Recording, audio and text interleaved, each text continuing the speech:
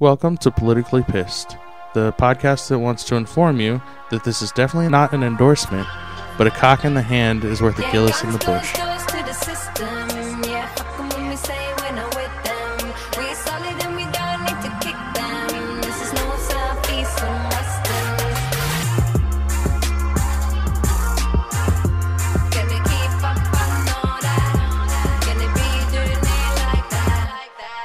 Welcome to Politically Pissed. I'm here with my co-hosts, Eris. What's up, y'all? And Saeed. Hello. Our guest today is Simon. Greetings. He's a good friend from the infamous year of 2016. We met through the Turkish embassy when I was working for Morgan Carroll as an aide. And the Turkish...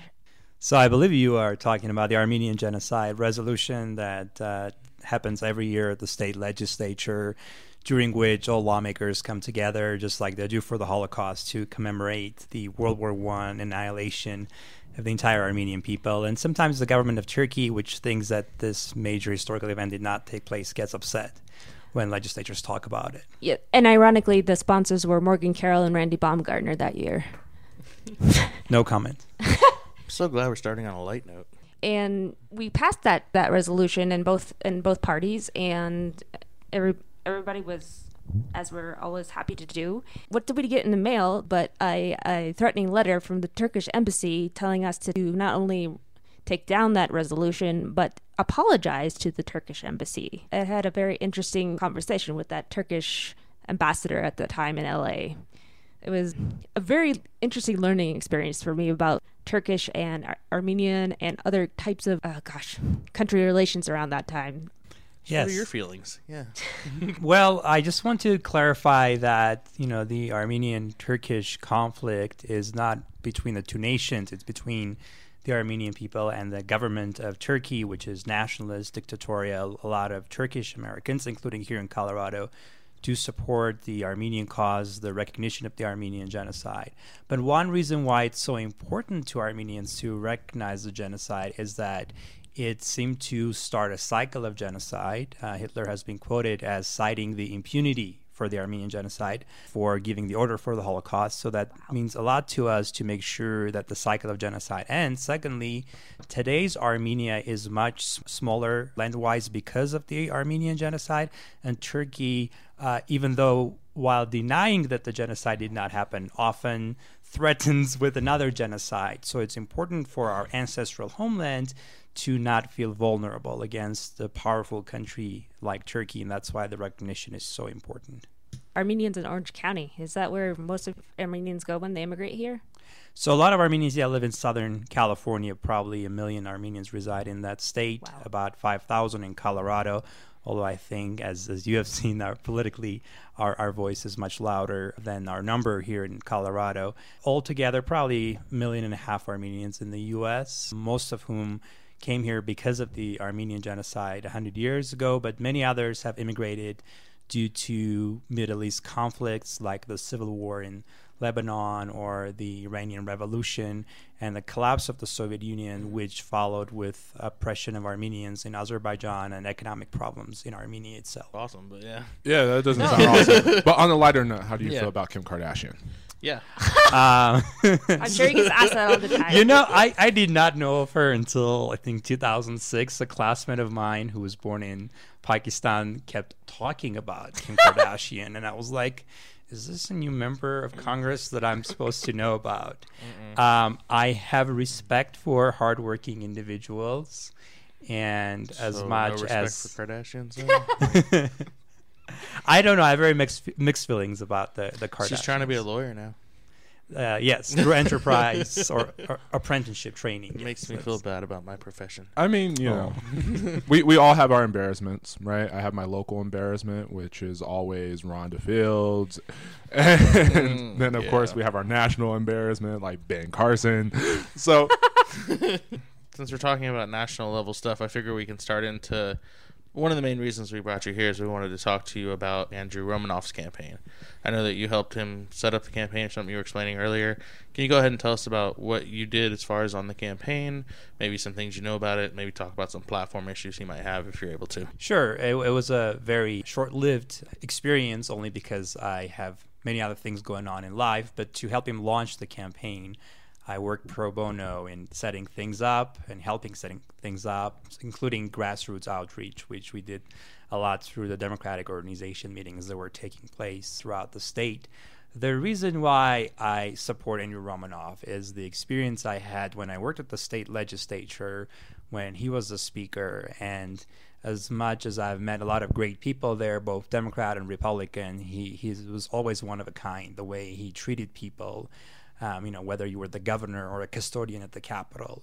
And because I was involved in helping organize the tour operation, I saw a lot of those physical and public interactions. So that left a very deep impression on me, the way he would work with people. I was also very impressed how he got work done and was able to work with Republicans. And I think being a centrist in terms of getting work done, not in terms of your ideas, but in terms of achieving solutions, that's a really tough thing to do, especially nowadays, and we need a lot more of that, and that's why I would love to see him in the U.S. Senate. I mean, working with Republicans, that's not like super popular with the Democratic Party right Really now. not, no. How do you see that as something that is a benefit for him outside of maybe actually being able to do something? Sure. Well, if we're talking about, the Democratic primary, it might not be a benefit for Andrew Romanoff. What I was telling you is why I support him.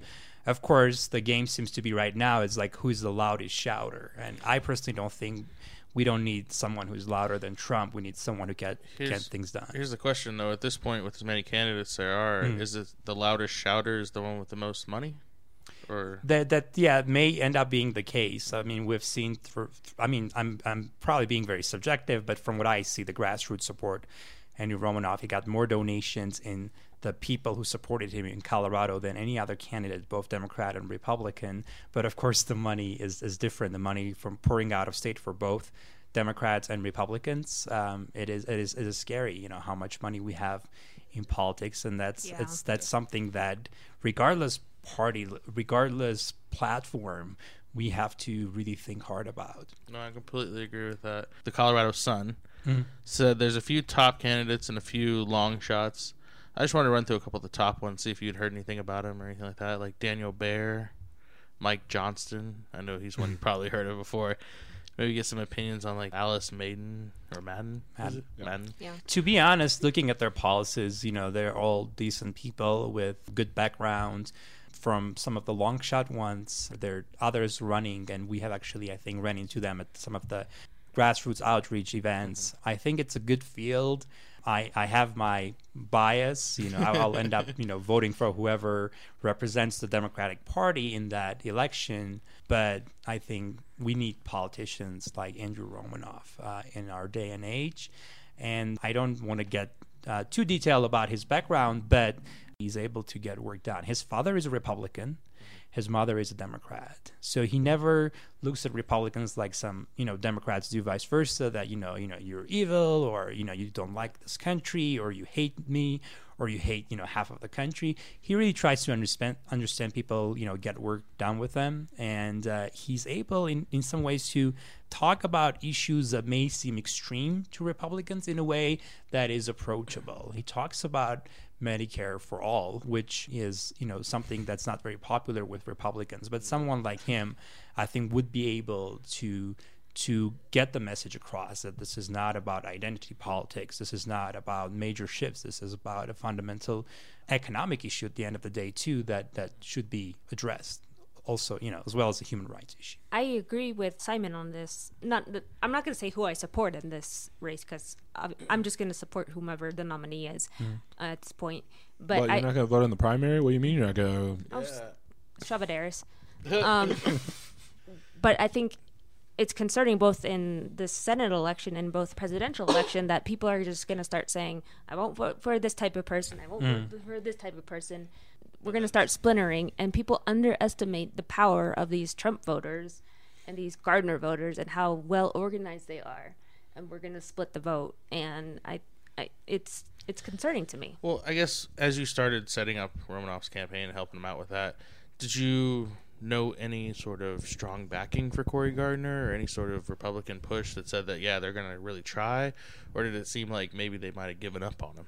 I think the common knowledge is that this is going to be the most contested Senate race in the country, and so Republicans are going to pour in any and every effort they can. So and there were many others, helping set up. Mine was a limited role, and so I did not do much background research on Cory Gardner's. And I do have, somewhat of a conflict of interest because one organization that I'm a member of and support, the Armenian National Committee, has a good relationship with Cory Gardner because of Gardner's support for Armenian genocide recognition. And so I have been careful not to completely dismiss everything that Senator Gardner has done. But in that same sort of category, passionate issues for me, again, Andrew Romanoff is probably number one in the whole state, if not in the whole country. So he was actually the one at the Capitol who launched the Armenian Genocide Resolution. He didn't do it because there were Armenian lobbyists or Armenian donors. He did it because it was the right thing to do. And then the monument that Kadia referenced, the Armenian Genocide Memorial, the larger one placed in 2015, the Turkish and the Azerbaijani lobbies, they spent tremendous resources to fight it. And actually the speaker at the time, Hollinghorst, had been flown to Turkey on one of those, wine and dine tours, and they were able to basically convince her that this is not a good thing to do. And we felt, our community, that, our effort was going to be defeated. And after all that pushback, there was only one person we could think of who might be able to stand by us and help, and that was Andrew Romanoff. He was not an elected member at the time, but he came in after one phone call and lobbied for this genocide memorial, which is for all crimes against humanity. Just another example of why I think that every Democrat should support him. It just seems like everybody's coming out of the corners to say they're running against Cory Gardner. He's just hated just that much. Well, I think Cory Gardner had a great opportunity to be a real, maverick, as Republicans like to use that term for a while. He had an opportunity to stand up to the White House, and he has not, because he's afraid of another, right-wing candidate primarying him, and unfortunately he tried to take the easy way to the general election, and that never earns a lot of support. I think he has lost really the independents and moderate Democrats who would have maybe considered voting for him if they were not happy with the Democratic candidate. He used to be a Democrat himself too. Yeah, he was before.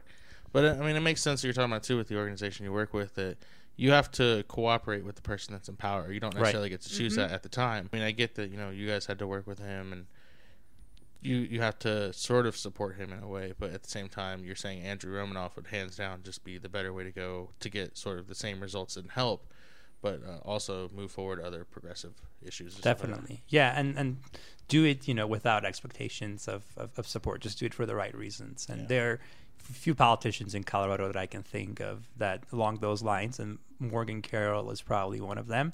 And to mention a Republican, Cole Wist would also be on that list. We're still talking about elections, so let's talk about the runoff then. Okay. All right, we're gonna move into the runoff. We can start with the top of the card if you want, but we can. All three of you live in Denver.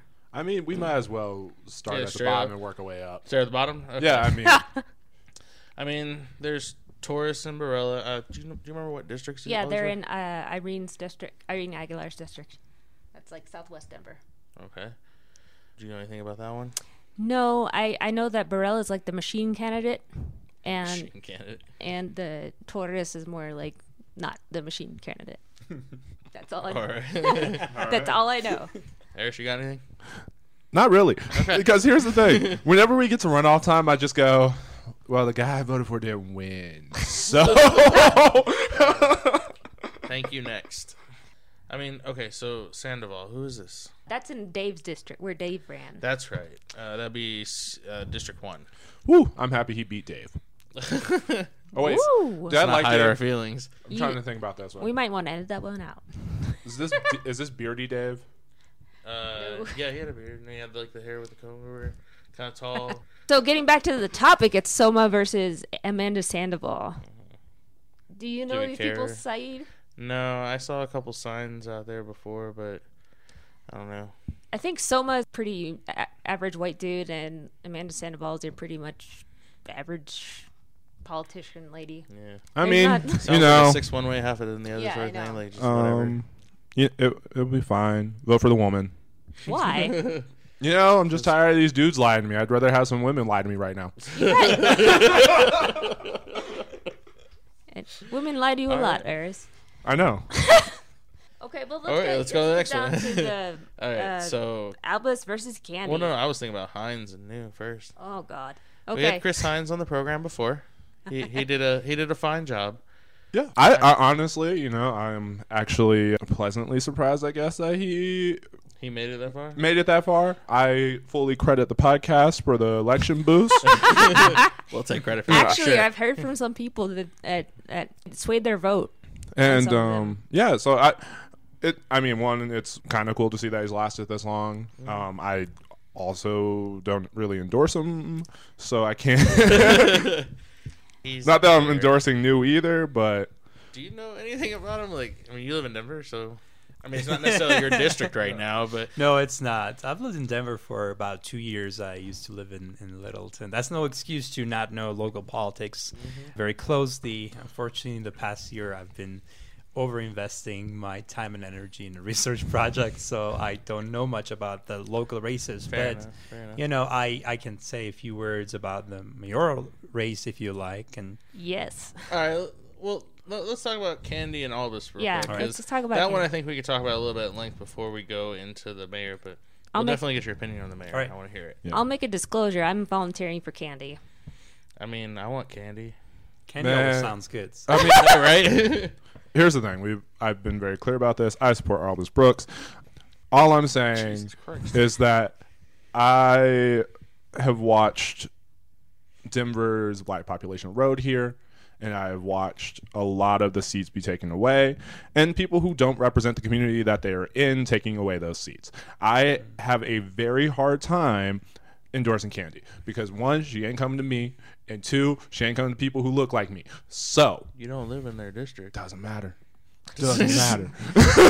Even if I'm not your constituent, I want you to talk to me. Well, no, like when I say people that look like me, there are people in that neighborhood who, you know, I have friends who live there who would be like, I don't know who she is, right? Yeah. They know all this. They've called them. So at the same time, when I'm looking at people who live in that neighborhood who tell me that that's their person and that they feel like that's what represents them, I am going to go So let with me that. ask you: you're saying Miss Candy from the block here is not really from the block, at least as far as you can I tell? mean, she might be from a block. She just ain't crossing over to my block. Damn. And she ain't crossing over to the block of my friends. So is this a Sure. fight between Chicanos and black people? Pretty much. Yeah. That's what it sounds like. Well, that's not good. Black and brown relations are not working out right now. Well, it never really works out. I mean, I would say that there is the expectation on both sides where people are endorsing the minority candidate and they want that candidate to win, and then But they're that both candidate is minority, going to go like- to a certain base. And so for Albus, his base is going to be black people. For Candy, her base is going to be brown people, So is it the people that are gentrifying that are really going to make the difference there? probably. if I see, I said I had nothing to offer, but listening to your conversation, I have to agree that community outreach is very, very important, and that's something that needs to be done on an ongoing basis from all the politicians statewide that I've observed. I think Jason Crow is doing the best job with community outreach. Yeah, Every he's done event great, I've been yeah. to, he is there. And that tells me that He's he is going to incredible. do well, and that other politicians, should heed his example. No, that's a good Fair. point. That's fair. Eris also makes a good point. If you look at the map, where Candy has the most support is the brown area, and where Albus has the most support is the black area. I think it's going to come down to where people live, and it might be extremely close. Yeah. So how do they end up being racist towards the other minority?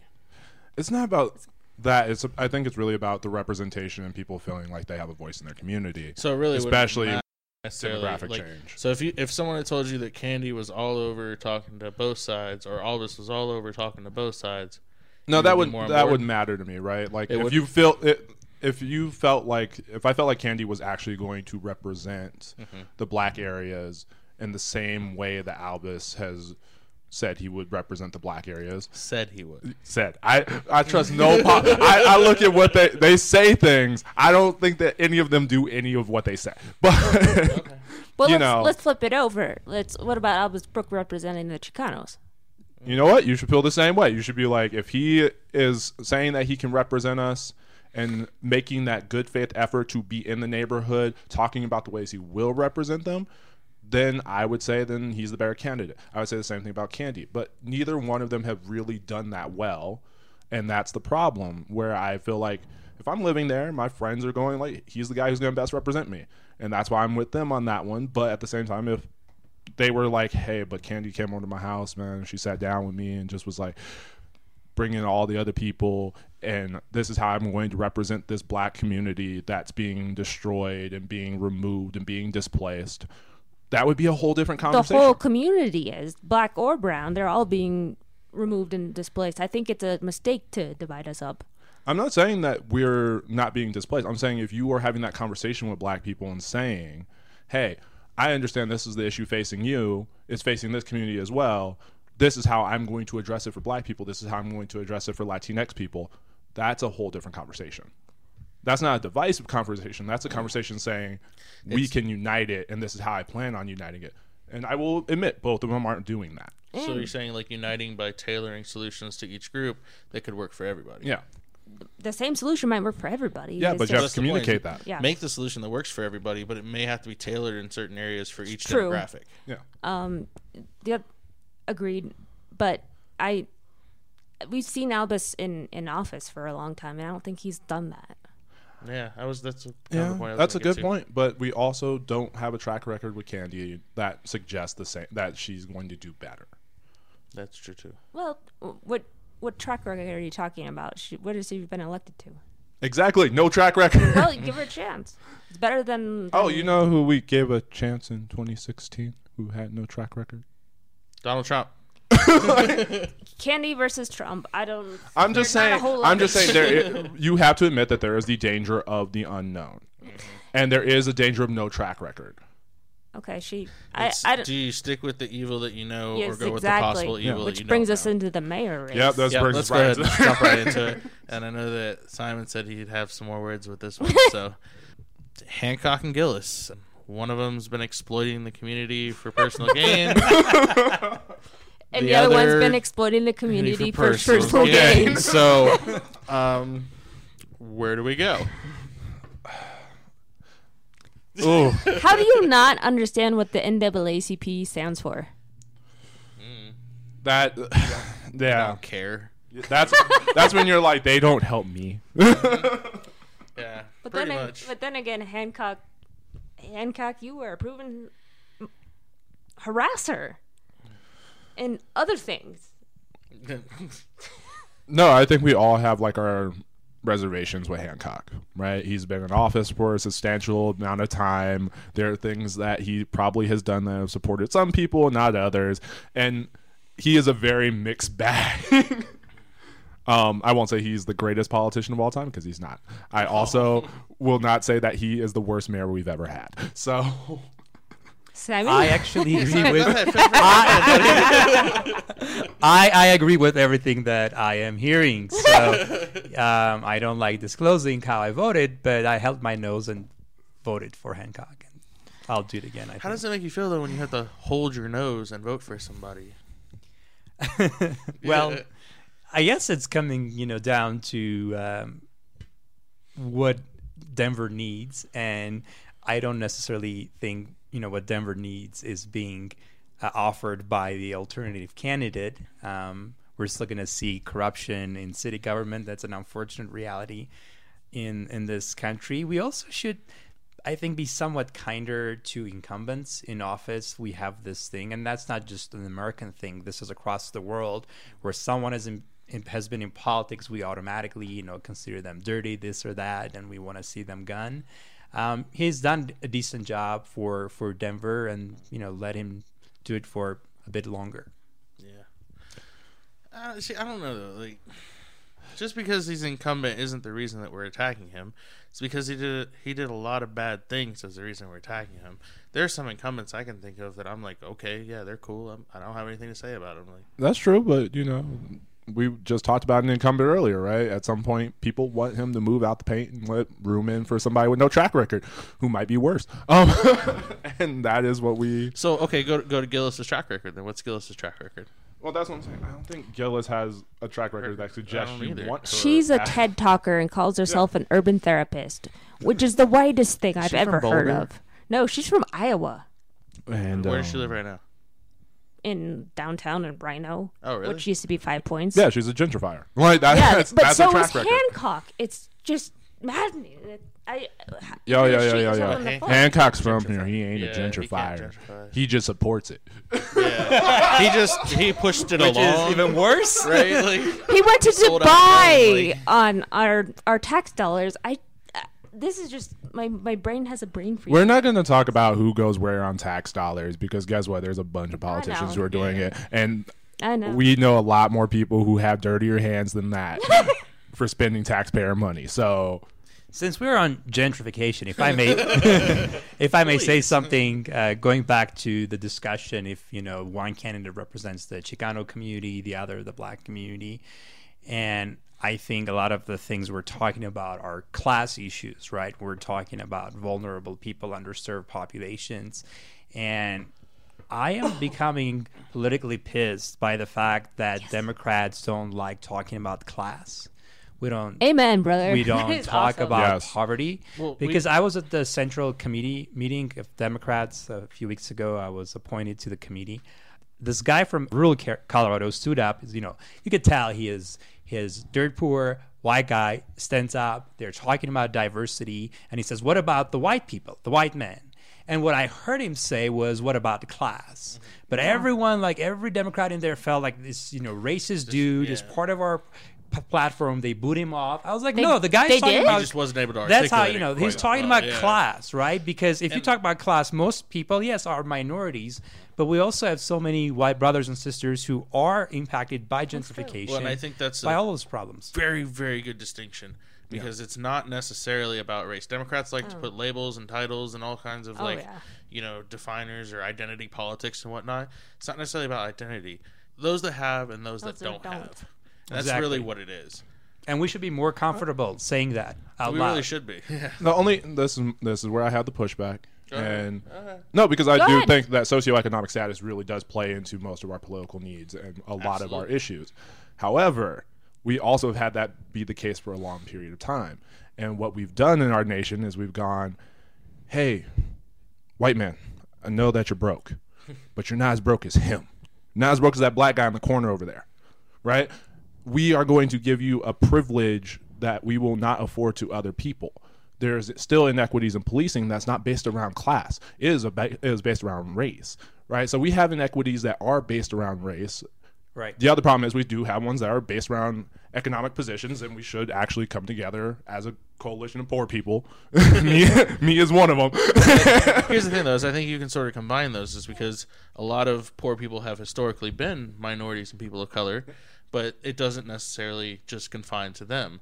So if you do something to help with status as far as like financial situations and stuff like that, help to bring people up to a level, you'll start to integrate more people of different races into that privilege that you're talking about. Well, on some level, but remember we have senators like Cornel West where you are walking on the Harvard campus where you teach and you're still getting harassed by police, right? I walk onto the CU campus at Anschutz where I work and I still get harassed by police. That doesn't happen because of a class thing. I am dressed, I have my badge on. It happens because I've also been the world has been conditioned to say that I am the other in this nation. So all black man. Yeah. And so therefore there are like those distinctions, but I will say yes, as you start to have class and you integrate people into different areas, you still can close a lot of inequities. But there is a distinction between race and class that doesn't get addressed by just propping up economic situations. Fair. That is a great observation, but I think you would agree that gentrification is. Oh no, that's a class thing. That is about poor people. Yeah. I mean, I will say history in Denver is a little weird with the redlining. There is a reason why I think more black people were a lot easier to jump ship on some of these neighborhoods because they were neighborhoods that they were confined to in the first place. And it was made to feel like that neighborhood was less than. Like, think about the history of 5 Points. Yeah. Right? Like, 5 Points was this horrible place. Everybody talked about how there was drugs and violence.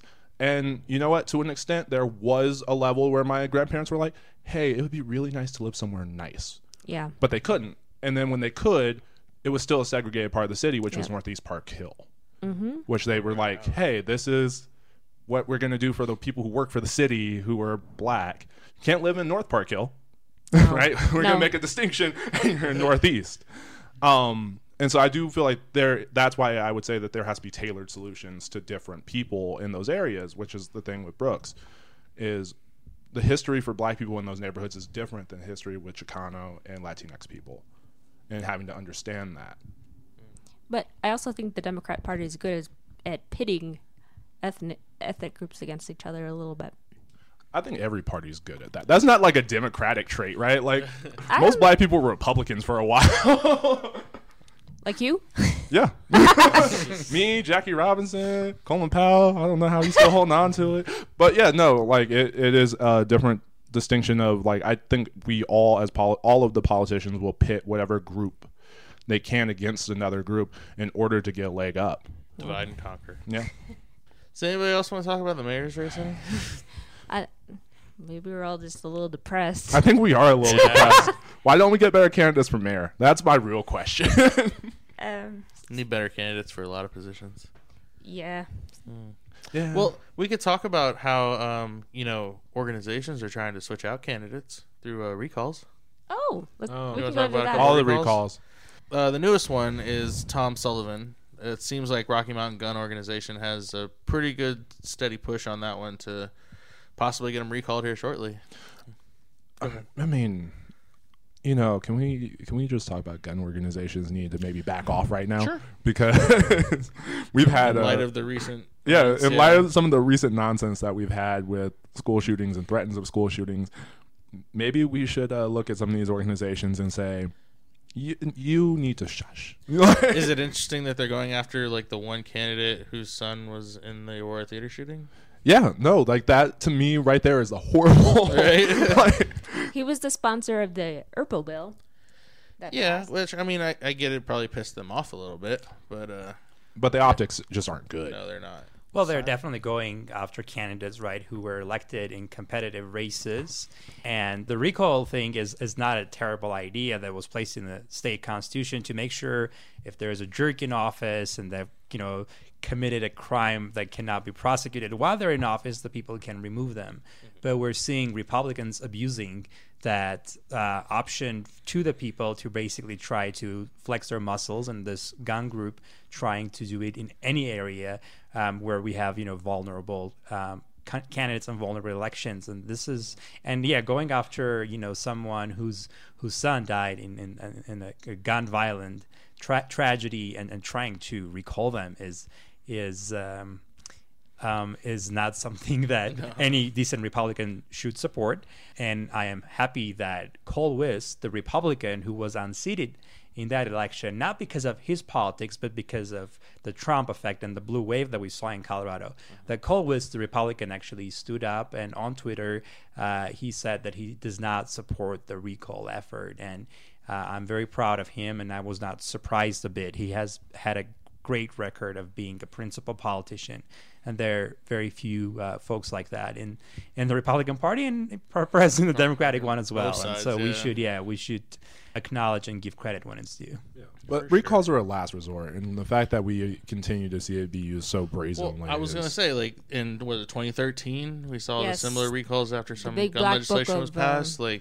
It's happening now. I mean, what's to stop them from doing it in the future? Should we think about curtailing the way that we have our recall system work? We probably should change it a little bit. I mean, I do think it is getting ridiculous. You vote for who you vote for. These people declared what their platform was. You can't be mad then when they turn around and they vote the way they said they were going to on bills. Simon? So the recalls in 2013 were successful, right? And I think Republican groups and the extreme groups within the Republican Party are emboldened by what happened back then. So for Democrats, it would be to teach them a lesson that actually recall is going to be very hard to achieve. So I think that should be how the civic society's responses to the situation? Well, currently, let's make a list here. Now, they've already run Rochelle Galindo in HD50 by her resigning. She resigned, but she was under recall threat too. So yeah. So we have left. Is Polis officially under recall threat? I don't think so just yet. Is he? I don't think. I haven't heard anything. Yeah, I haven't heard anything that. Okay, but about Froelich and Bridges are two. Yep. Now Tom Sullivan, so and the irony affected Bridges and Froelich. I don't know who else are we looking at. I don't know any off the top of my head right now. And I had this discussion with my dad last night, and he said, well, basically, if you have enough money, you can pretty much recall somebody. Right. Do you think that's true? What do people think? Oh, well, no, it's definitely true, right? Yeah, if it's a competitive district, that's scary. I mean, did you mention Garcia? President Garcia. Are they going to recall him? He is also under consideration because there was a district where the 2013 recall, one of the 2013 I remember. recalls happened, and that would be really tragic.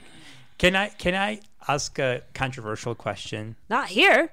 Of course not. No. I know this is not a popular opinion, but isn't impeachment against Trump kind of a recall? Yes, I would say it kind of is, but in a different sense. The recall we're talking about is spurred by citizen movements. The impeachment would be through government means. Of course, that's the procedure. But in terms of the push, the theoretical way that it works, as far as like the ideas and stuff, yes, they would probably. So we have a terrible president. Most of us don't like him, and we want to use the impeachment process to remove him. I think that's not how it should. Here's one of the differences I'm seeing is that. The people we're talking about mostly are state representatives. They have about 2 years in office. Beat them in the next election. You know, why are you making senators have every single 4. Senators have 4, so that one's a little different with that. And that's where I was going to line those up with Trump is that, you know, you get to the point where 4 years, if you get 1-2 years in and you realize, well, this guy's not doing the right thing or this girl's not doing the right thing or something like that, we need to get him out of there. That's where I think it can help. But when you come to this 2-year term ones, I think that's where, like, it's just pointless. That's a good point. Of course, impeachment is for a crime, right? Yeah, and recall does not have a legal definition. But usually they use some sort of like foundation for it, what they see as a crime, not necessarily what is a crime. Unless you're doing something criminal like Lebsack and Baumgartner. Well, that wasn't criminal, but it was. They were charged. They weren't doing something criminal, but it was beyond the scope of what they were supposed to do in their job, I would say. And one resigned and one was kicked out. No, this one's gonna be the fun one because it's gonna be the black person saying that I don't support, impeaching Trump. But I don't. I really don't. Guess what? You people voted for. I don't support the impeachment either. I don't think that there has necessarily been a crime that was committed. I mean, I think he's a terrible person who does terrible things. Yeah. But no crime was found. Yeah, no, I will say that one of the things that makes me very heartened is the fact that this is a white president who has done things that his predecessors have done, right? Like, this is the fun part. We had presidents who were part of racially segregated country clubs. We've had presidents who have said horrible things about minorities. And guess what? We celebrate them. We create the Eisenhower School of Foreign Policy. We have put these people on a pedestal, and then we've realized that, oh wait, that doesn't fly now. I think you've just nailed the single biggest reason I don't think that should happen, in the sense that we are now getting to see face forward everything that we knew was wrong with government, everything we knew that wasn't working. You are seeing it. There's no hiding from it. There's no running away. You're going to get to see it, and now we need to recognize that, are we going to keep doing this, or are we going to actually try and change things by voting for appropriate people, making sure we show up and be a part of the system, stay active. Yeah, I mean, at some point it feels like people thought that the presidency was a popularity contest. And now you're realizing, no, these are the executives of your nation who actually need to be competent people. And what do we define as competency? We've now learned that it's not just, oh, this guy was a successful businessman. Right, we now have learned. Still debatable. Yeah, and which is a debatable point anyway, right? Because you know who else was successful? That Theranos lady who ripped everybody off for $10 billion. Like, it goes both ways. Yes. So I think we now are understanding that we need people who actually understand how systems work, know how to reinvent systems, and who think critically and intelligently about what the issues we are facing are, and move forward. And to tie it back into our elections here, that is the problem we have with our mayoral election. We have a person who hasn't thought about the people at all that she wants to represent as mayor. We have another person who sits there and he's thought about it because it's his job and he's getting paid to do it, but not that deeply. Fair. Yeah, I also think it goes to the heart of why we started the show. We are frustrated with the candidates who are running for office. It is a lot of people who probably shouldn't be elected because guess what? They're not that bright. And we don't get the best and the brightest, except for occasionally we do, right? Yeah, we do. Occasionally we get somebody like Wiseman who... He's the one I always go to. The sad part is he is the one we always go to. But no, like we get people like Mike Wiseman. We get people like Representative Garcia. We get these people who are actually really good at their jobs, who are really intelligent, who really think deeply. But then we also get Bumgardner. Kids, if you ever want to be a politician, please assess whether or not you are intelligent enough to be one. Yeah. Because a lot of people grew up saying they wanted to be president, and apparently they listened to George Bush and said that C average was a good thing. Yeah. Speaking of kids, when Kendrick Castillo was killed early on in May, politicians held a vigil, I believe, and it was Jason Crow spoke and Michael Bennett spoke, if I'm not incorrect, and a bunch of the kids were so angry that these politicians were just speaking and not letting the kids speak that they stormed out of the place. Mm-hmm. I say, good for you kids. Like, you're tired of this shit and you're tired of having your lives being politicized. I mean, this kid literally went up to the shooter and like charged him so that nobody else. There could have been a big massacre in this, and these politicians are just making speeches about it to gain votes. And I can't speak to the heart of Jason Crow or Michael Bennett, but I think they're also abhorred at what happened. But these kids were there and they experienced it. They lost a friend. Yeah. Some of them got shot. But this is one of those things that kind of speaks to the differences in generations now, right? We're Generation Z, I guess, or whatever they're calling it. Well, not even just Generation Z, but think about all of us in this room were alive for Columbine. Oh, yes. Right? I was living in Colorado when it happened. I was too. I remember, my teachers trying to figure out what to do because lockdowns weren't a thing yet. No, they weren't. Right? And I grew up then in the era of school shootings, and so did we all. But these are people who didn't. These are a lot of people who don't necessarily understand what it's like to not feel safe in a school. Who? Michael Bennett and okay. I thought you meant the kids. I was like, no. I'm pretty sure they are too. The kids know. But no, our politicians are a lot older. They're skewing, and like, yes, they might have been doing duck and cover because they thought a nuclear bomb was coming. Nukes. But that's a very different thing than knowing that one of your classmates can come in with a weapon that they've gotten from a parent or from some other means into your school and create an act of terror. I mean, the fallout from this school shooting stuff, which I thought Columbine would be the first and the last when I was, I don't remember how old I was then, but that was shocking. It was, but then at the same time, when I was in high school, somebody rolled up to East and had a trunk full of guns, and they luckily caught them right before they walked in the door, right? Like, this is the problem, is we always hear this thing and we think it's the first and the last. And I was like, after Sandy Hook, man, I can't say that we ever have a last. Because if that doesn't change anybody's mind on how we need to protect children, that was an elementary then, nothing will. To Kadia's point, if I may, tragedies can have intergenerational trauma that, lives on for a long time. Said, you're Palestinian, Armenian. We have, an African American person, Mexican American person here, so we all, can relate to parts in our community histories that haunt us on a daily basis. And this issue with gun violence, it's so overpowering, and I think a lot of people feel helpless, and I'm one of those. I'm like, God, what do you do with it, and how do you, after Sandy Hook? We didn't do much. We didn't do anything. And so where do we go from here? I teach at a high school as part of the University of Colorado CU Succeed program, where we take classes to high schools to, we send the best professors, just kidding, to attract the kids to the schools. Yeah. And every time I walk out of home and, my wife is like, shut the door, be careful, because she knows I'm going to a high school and, nothing is going to happen to me.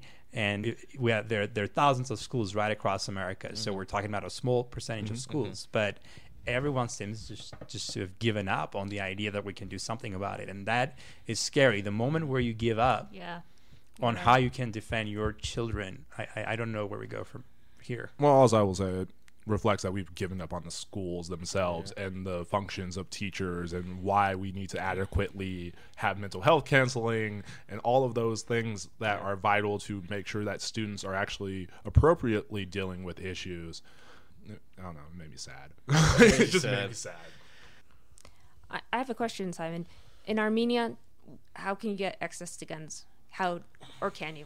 Right, so it's a post-Soviet country, so I think a lot of it is reflected. They're just sort of there. So no, the opposite, right? The Soviet Union did not want folks to have guns. Sure. Five-year-old can just go and get it. No, the opposite. You can't really get a gun. There is a legal way of possessing a weapon. I think it's a court-ordered process, so you have to go through a lot of training and permission to get guns, which I think it's a great idea. Armenians are very passionate. We fight in every conversation and we become best friends by the end of it. And so I'm glad that it's not an issue in Armenia. And there's no really police violence there. People can be very mean to the cops. But the cops don't shoot and then ask questions. But also cops know that people don't have guns on them. So that makes, I think, a huge difference. I really don't know, what could be done with the gun problem here. I think there is a variety of opinions expressed here. I think we need to do all of the above, just because just doing something about guns, not doing something about mental illness, that's not going to work. And the one thing that I don't know if we've done enough of it, because we probably don't want to take the oppressor side, but I think we should also give voices to the families of the perpetrators of those crimes who are suffering in shame, in grief, and they need to be shown to the people, to potential troubled young men. I think that is a powerful argument, and actually I've heard Andrew Romanoff say this as something like, suicide, you don't take away the pain, you transfer it to someone else. So the same with gun violence. Even if you're the perpetrator, you need to realize your anger, your pain, everything you feel, your family for generations is going to struggle with that. So I think that's just one part of the puzzle that's missing from all of this. I think that's a beautiful statement. We probably I think that's like a good one. Okay, so we'll just end it on that. Now we're going to move into final thoughts for the week. Katya, you said you want to go first? I found out yesterday that one of a colleague who was my age at the Capitol I worked with in 2016 committed suicide. And I'd like to wish Dan Brown's family and friends all my best wishes, despite the fact that he was a Republican. I wish I had reached out to you more, and this had never happened. You brought a lot of humor into my life in times that were really difficult in 2016, and I'm sorry you're not here with us anymore. You got one? Or? You want me to go? No, I'll let you go first. Okay. So my final thought for the week is mushrooms. And I'm done. You just gave me an idea, Syed. You should not have done this. We live in a city that reinforced the criminalization of homeless people while at the same time decriminalizing another drug. Yep. This is not what we should be about. Is that your final thought for the week? No. Yeah, but honestly, here's mine. Okay. Fuck you, Denver. What the hell?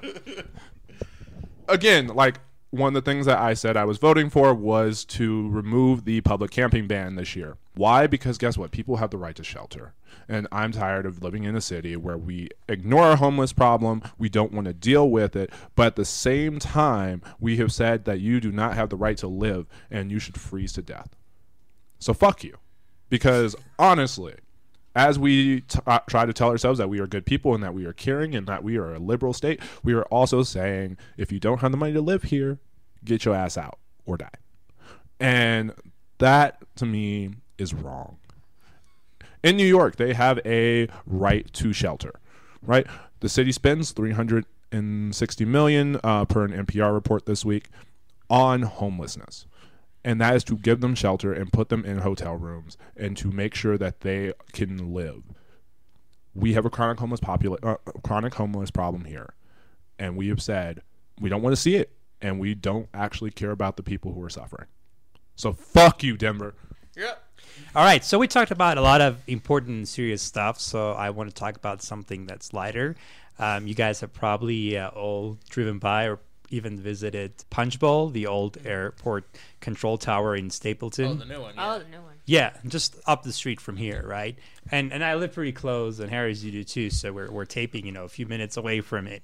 So they used to have this amazing Cubano sandwich, and that's what I went there for, and they took it off the menu. I talked to management. I wrote them on Facebook. I called them. I visited in person and left in protest publicly. I was like, you guys don't have it back? I'm leaving. Seriously, it was the best Cubano in town. Better than Cuba. Sorry, Cuba. It was really, really good. They took it off the menu. Fuck you, Punch Bowl.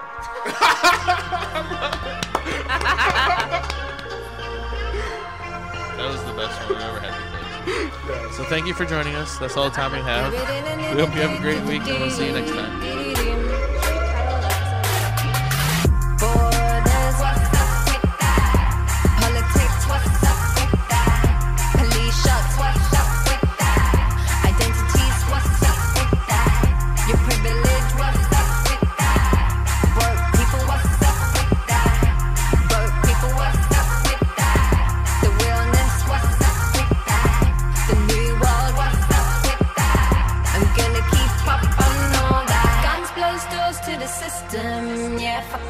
Say we're not with them.